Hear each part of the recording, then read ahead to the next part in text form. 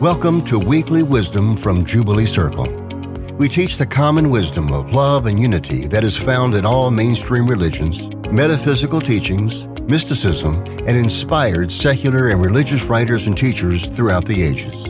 Our goal is to help you connect with your higher divine self and transform from the inside out so you can become a force for love and transformation in the world. Each week we bring you wisdom from our founding spiritual director, Reverend Candace Shalhoub, and other guest speakers. We hope you enjoy this week's Words of Wisdom. In one of my favorite scenes from Xena Warrior Princess, I know, I'm dating myself, back in the 90s, Xena is counseling her gentle and often naive sidekick Gabrielle about the art of defending yourself. Throughout the first few episodes, Xena tries her best to protect Gabrielle from having to learn how to fight and how to defend herself. And eventually, Gabrielle becomes quite proficient with a staff, but she only ever uses it in defense if she is attacked. She's never using it to go out and attack other people. So in this scene, Gabrielle tells Xena she doesn't want to learn how to kill. She just wants to learn how to survive. And so then Xena spells out the rules for survival. So these are Xena's rules to survive. Number 1, if you can run, run. Number 2, if you can't run, surrender, then run. Number 3, if you're outnumbered, let them fight each other while you run. Number 4, and Gabrielle interrupts and says, wait, more running? No, Xena says, 4 is where you talk your way out of it. It's wisdom before weapons, Gabrielle. The moment you pick up a weapon, Xena says, you become a target. And Xena's advice is solid. It's always wisdom before weapons. And if we want to not be a target, we must also have the wisdom to not even pick up the weapon in the first place. Defenselessness is where our safety lies. Because when we can move through life with love as our guide instead of fear, we never become a target in the first place. And I know it sounds kind of ridiculous to preach nonviolence in such a violent world, but I truly believe that love can overcome fear. That we cannot just talk ourselves out of a violent world, but we can love ourselves out of it if we will use our wisdom before weapons. And when enough of us learn this way of being in the world, then the whole world gets to say, oh yeah. From the Christian scriptures, 1 Peter chapter 3, verse 15 to 16, always be ready to make your defense to anyone who demands from you an account of the hope that is in you, yet do it with gentleness and reverence. From A Course in Miracles, lesson 170. Today we learn a lesson which can save you more delay and needless misery than you can possibly imagine. It is this: you make what you defend against, and by your own defense against it, is it real and inescapable. Lay down your arms, and only then do you perceive it false. It seems to be the enemy without that you attack, yet your defense sets up an enemy within, an alien thought at war with you, depriving you of peace, splitting your mind into two camps which seem wholly irreconcilable. For love now has an enemy, an opposite, and fear, the alien, now needs your defense against the threat of what you really are. And from Buddhist nun and teacher Pema Chodron, settling the score in the Buddhist sense is letting the buck stop here, because the pain you are feeling allows you to pay back some karmic debt. For what? You don't know, and it doesn't really matter. All you need to know is that the future is wide open, and you are about to create it by what you do. You are either going to create more debt or get out of debt. You could start to pay off the cosmic credit card. Once upon a time, which seems like many lifetimes ago, I was a professional arguer. I say professional because I went to seminary and got a degree in arguing. Well, in the Christian world, it's called apologetics. And my master's degree in religious studies trained me to be what is called an apologist. That is someone who, according to the dictionary, speaks or writes in defense of someone or something that is typically controversial, unpopular, or subject to criticism. There is a long history of apologetics within Christianity in which defenders of the faith would take on critics of doctrines and dogmas. I was an apologist for people like myself, the lesbian, gay, bisexual, or transgender community, who were trying to reconcile their sexuality and their gender identity with their Christian belief or spirituality. I got really, really good at defending the particular position that you could be LGBTQ and still be a Christian. I founded an internet magazine back in 1996 when the internet was run by a hamster on a wheel. And you could get from one end to the other in like a day. You know, it would be like, sorry, you've reached the end of the internet. But the magazine was called Whosoever because John 3:16 says, whosoever believes, there's no ifs, ands, or buts after that. And in the magazine, it was bi-monthly, and it offered regular apologetics. I developed an entire workshop on how to spiritually defend yourself, which blossomed into a full-blown book. It's back there on the shelf, called Bulletproof Faith. That was published 15 years ago this year. September will be the 15th anniversary of that book. I'm working on an audio book. Yes. I was not in any way, shape, or form an amateur apologist. I got professional about this. I spent a lot of time on Yahoo message boards back in the day. I would argue relentlessly with the people who challenged the notion that one could square their so-called deviant sexuality with the so-called purity of Christianity.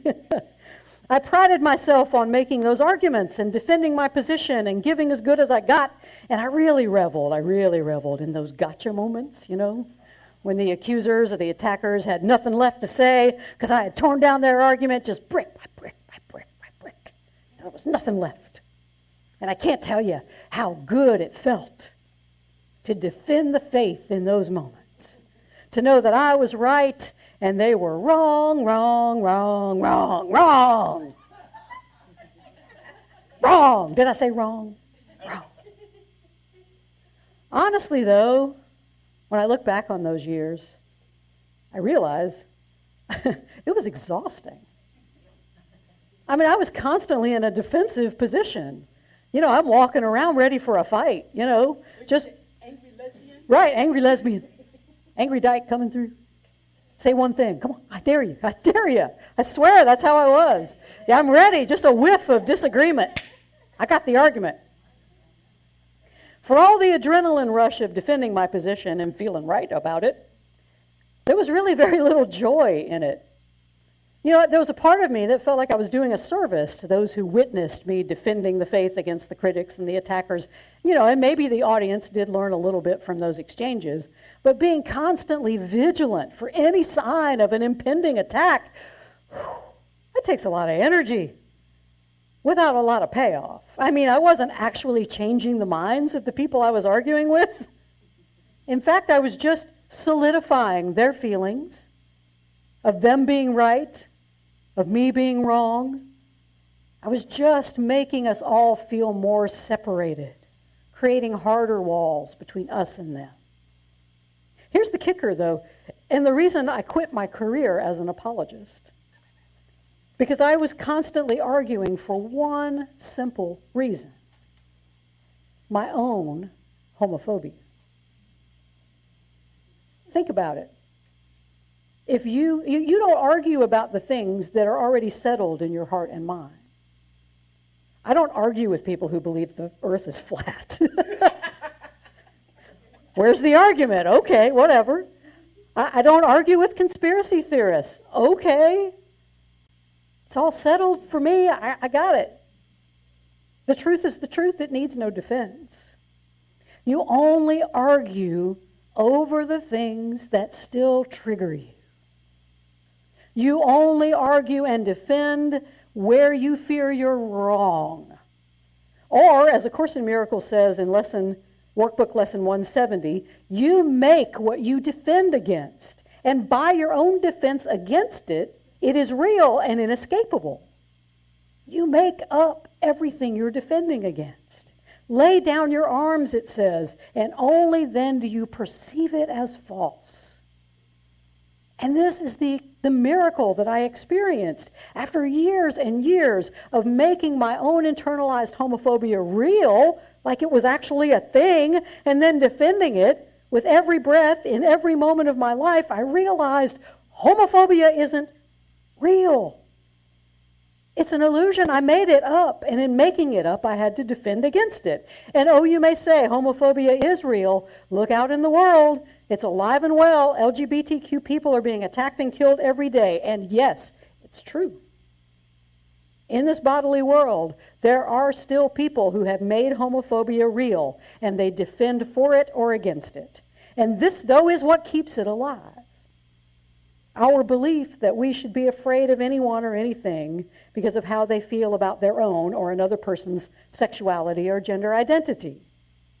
When I finally confronted my own fear that something within me could be, as the Catholic Church says, intrinsically disordered or sinful, I realized I made homophobia my cruel God, as a course puts it. But it has no power except the power that I give it. Jubilants, anything you fear has no power except what you give it. Because you make it up. Once I realized that something within me, namely my sexual orientation, was nothing to fear and was indeed a gift given to me by God as part of my curriculum here to help me remember who I truly am, I finally felt the joy I had been missing this whole time. But what's interesting is this. Once I settled the argument in my own heart and mind about my sexual orientation, my inner world shifted. There was a lot of joy there. But my outer world changed too. I discovered that the moment I stopped being a professional apologist, all of my attackers and accusers disappeared. Looking out going, where are they? Well, I'm not hanging out in their room anymore, you know? I don't feel the need to go and argue and defend. Instead, my world began to be filled with others who were assured of their own innocence, their own original blessing and holiness. I was surrounded by joy. My homophobic ego dissolved. It returned to the nothingness from which it came. Whatever we defend against in this world, jubilants, that becomes our reality. Whatever I fear the most is whatever I see before me, as the song says. Because we've conjured up things to fear. It's become our reality. That's why a course says, in defenselessness, my safety lies. Once I stopped defending my homophobia, I found true safety. Because I realized that trying to reconcile my internalized homophobia and my spirituality was an impossible task because both of them and their alleged irreconcilability was completely invented by my ego. Because it wanted to keep me wrapped up in a world of argument and defense so I would not realize the truth about myself and the truth about my attackers. That we are all one in the mind of God. We are all joined together in eternal unity and love and peace and joy. And once I realized this, there were no more arguments. Now, those folks that I would have immediately argued with, they can say whatever they want about homosexuality or gender identity. Instead of being riled by anger, it fills me with compassion. Why? Because now I recognize that their arguments against LGBTQ people for what they truly are, it is a call for love from them. They are calling for love from me. And there is something about those of us who express our love differently than the world's heterosexual norm. It frightens them. Whatever they fear the most is these people they've invented, these horrible gay and lesbian, bisexual, transgender people that they've invented. not gotten to know or try to understand just this idea of them. Their minds are split. They're at war inside, and they've deprived themselves of peace. They've made heteronormativity their cruel God, who directs them to lash out violently against anyone who disagrees. They believe in a God that will send people to some eternal hell for engaging in that sin. The God they have made, though, is just as powerless as my homophobic God. But until they can experience the light of God's love shining away that darkness, they remain in that fear. I have arrived at a place of gratitude for everyone who challenged and argued with me over those years, because now I see they were helping me. They were answering my call for love. They were showing me the way out of my own fear.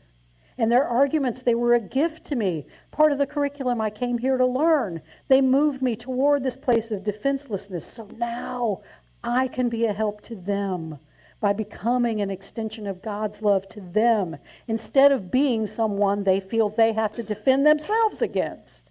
I mean, you see the cycle, the circle. Somebody's got to break it. But this is what happens when egos are on the line. We see each other as our attackers, and we feel justified in defending ourselves and attacking back. One of us has to break the chain. It's up to those of us who are determined to see through the ego's lies, as A Course in Miracles instructs in chapter 9, to perceive the sanity of those around us, no matter how insane we may judge their actions. And so how do we do that? Well, when I wrote that book, Bulletproof Faith, some 15 years ago, there was a Bible verse that I used as a guide. And y'all, 15 years ago, I had never heard of A Course in Miracles. But now as I'm looking back and going forward, I was preaching this stuff 15 years ago, and I didn't know. Truth is truth, man. It's everywhere. And this is just, everything turns on this 1 Peter scripture. 1 Peter 3, 15 and 16. Always be ready to make your defense to anyone who demands from you an account of the hope that is in you, yet do it with gentleness and reverence. And you're like, wait a minute, preacher, you just said no defense. Why are we making a defense? A Course in Miracles talks about the right use of denial. And that's what this defense is. When we respond to an attack as a call for love, we are being gentle and reverent. We see the sanity of the other person. We see their innocence. We revere the holy within them. When we respond with gentleness and reverence, we deny the power of their error. We deny their belief in the insanity of the world, and we offer them the alternative of sanity by offering peace and love and joy. Will our love be rejected? Well, probably. I found a lot of folks who rejected anything I tried to do lovingly on those Yahoo message boards back in the day. But what will happen if we don't offer love when we hear a call for it? Just more division, more hatred, more insanity. Look at Facebook if you want an example. Dear God. Twitter. This idea of defenselessness, though, it's very close to the ancient Hindu and Buddhist teaching known as ahimsa. It's often translated as nonviolence, but its more literal translation from the Sanskrit simply means an absence of injury. And this is the heart of dropping our defense. We no longer wish to inflict harm, not just on one another, but on ourselves as well. And since there's only one of us here anyway, we're all one in the mind of God, anything that harms others really does harm us too. We're just inflicting that pain on ourselves. So what happens when we step into defenselessness, according to our reading from A Course today, is that we save more delay and needless misery than we could possibly imagine. That's because even though we may feel attacked in this world, if we respond with love, we are the ones who break that karmic chain of attack and suffering and counterattack. And that saves time because we have decided not to travel once again through that familiar territory of grievance and attack. We know where the road goes. We've been there a million times. But when we become defenseless, when we let the buck of suffering stop with us, We save time. And we pay down our own karmic debt. What debt do you owe? I don't know. And Buddhist nun Pema Chodron says it doesn't even matter. All you need to know, she writes, is that the future is wide open and you are about to create it by what you do. You are either going to create more debt or you're going to get out of debt. So she says you could start to pay off the cosmic credit card. So where are you right now, jubilants? Do you feel under attack? Do you feel like you've got to defend yourself against something in this world that's causing you to feel fearful or to be in psychic or spiritual or physical pain? Because this is your moment of choice. You can continue to create more debt by defending yourself or attacking someone else, or you can start to pay down that cosmic credit card. And we do that by what a Course calls accepting the atonement for yourself. And nobody seems to know what that means, but I'm going to spell it out for you today. We have so many defenses that we try to use in the world, but they're always defenses that we can use to attack someone else. Most martial arts, punches and kicks, right? The atonement, according to a Course, is the only form of defense that cannot be used to attack. It is the only way we can defend against the idea, the tiny mad idea, that we are separate from God and one another. In my book, again, I didn't know I was teaching the Course 15 years ago, but this is it. This is the atonement. Accepting the atonement for yourself is like Aikido, the martial art of Aikido. Because what makes Aikido unique in the martial art community is that it only consists of defensive moves. You cannot attack anyone with Aikido. The idea of Aikido is to not be there when the attacker arrives. And you use their momentum. It's a bunch of hand movements, and when someone comes, you just move them out of the way, and you stay centered. Someone comes at you, and you move them out of the way. Someone comes at you, and you move them out of the way.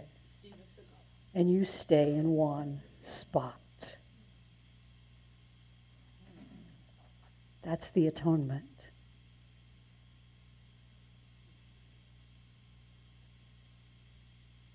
It gently moves the ego aside when it tries to attack us.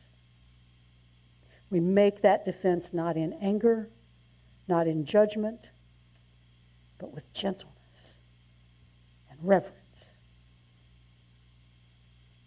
This is a positive use of defense because it forces us to see our attacker. It forces us, jubilants, to see our attacker as a holy child of God. Someone who is of inestimable worth.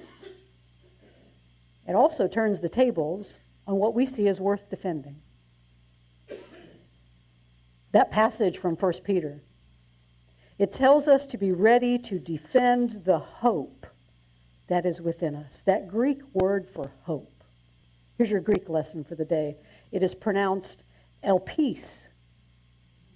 Let's say it. Elpis. E-L-P-I-S. That is the Greek word for hope, elpis. And it means the expectation of the good. Note that we are not defending our grievances.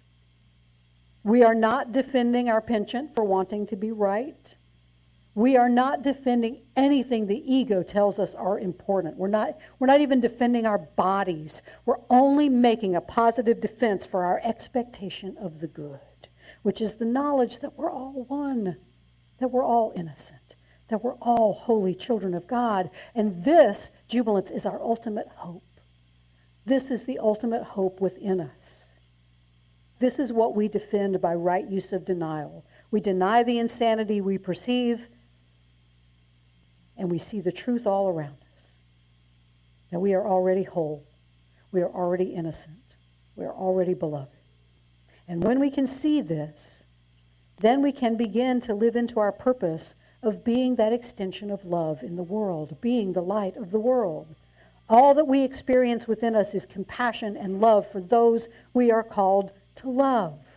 We hear that call for love everywhere once we put down our own defenses. And this jubilance is how we end the suffering of the world. This is how we pay down our cosmic karmic debt. I invite you this week to consider what it is you are defending. Are you defending your self-esteem? Are you defending your pride? Are you defending some egoic identity that you just made up in the first place? Or are you ready to live into your ultimate hope, your expectation of the good, and defend that by speaking words of love, by speaking words of peace, by experiencing the inner joy that's available to all of us, to being all of that for anyone who calls for love by lashing out in their own pain and fear and suffering. Jubilance, this is what it means to accept the atonement for yourself, to simply accept within yourself a more loving will and forgive yourself for any past unloving thoughts or actions. They're in the past. They're not happening now. From that moment, you can create a new future, one that is full of love, one that is waiting for you to be the extension of God's love in the world. So I invite you to ponder your choice this week. Because it's an either-or decision here. You can create more karmic debt by going out there and defending that egoic part of yourself that wants to be right and feel safe and perceive itself as superior to others.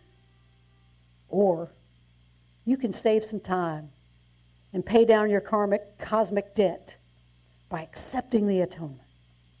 That loving will that allows you to welcome the light of love to fill you and then shine forth into the world. There's only one choice, jubilance, that makes the whole world say, oh yeah. Breathe deeply.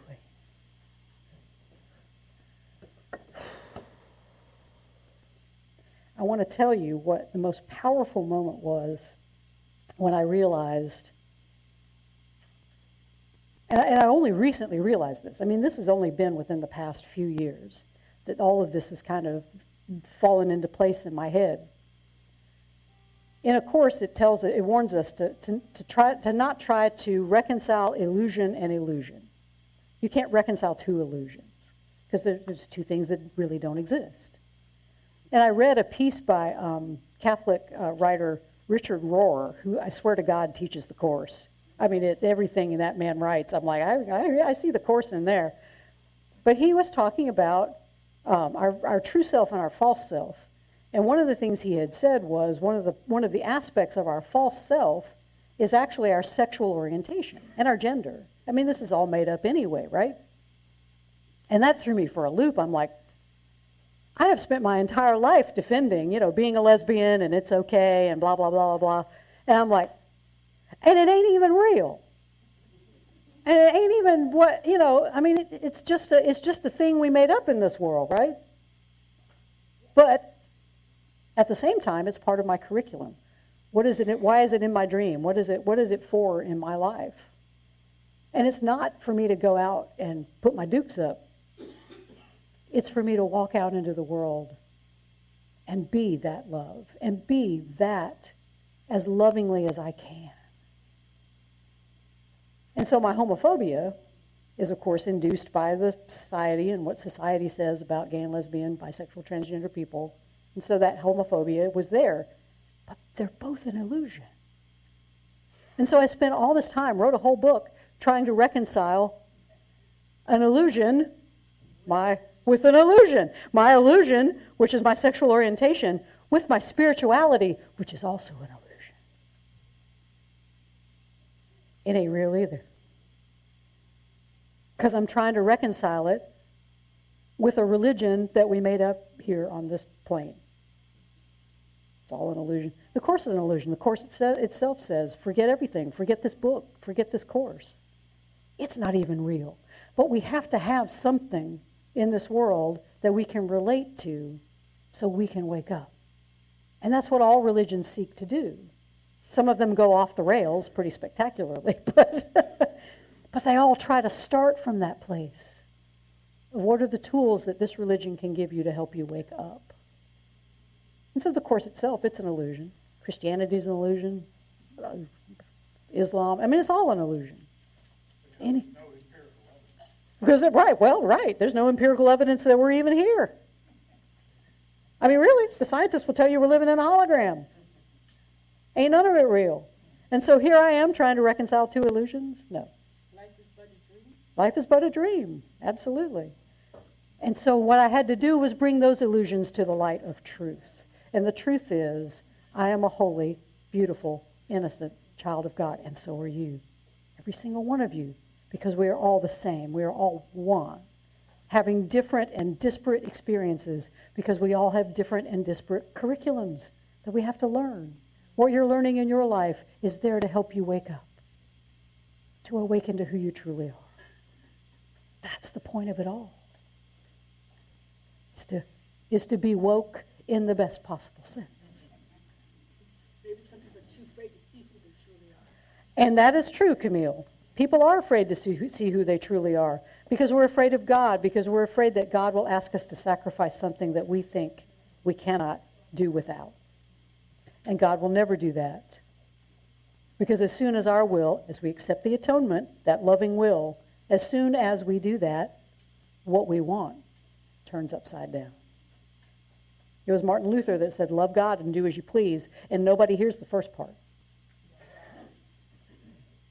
Because when you love God, what pleases you will change.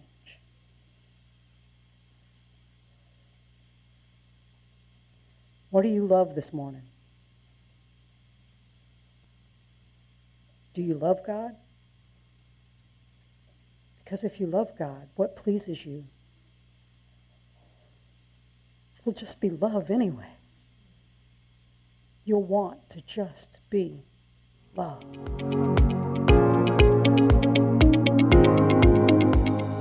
Thank you for joining us for Weekly Wisdom from Jubilee Circle. If you enjoyed the program, we hope that you'll support us by leaving a good review of this podcast wherever you download your shows. We also hope you'll support us in other ways, either by becoming a subscriber to our YouTube channel and our weekly newsletter, or by supporting us financially. You can find out how to do all of that by visiting our website at jubileecircle.com. Many thanks to Audio Coffee from Pixabay for supplying our podcast music. Join us again next week, and until then, take the words of Meister Eckhart with you. If the only prayer you ever say is thank you, that will be enough.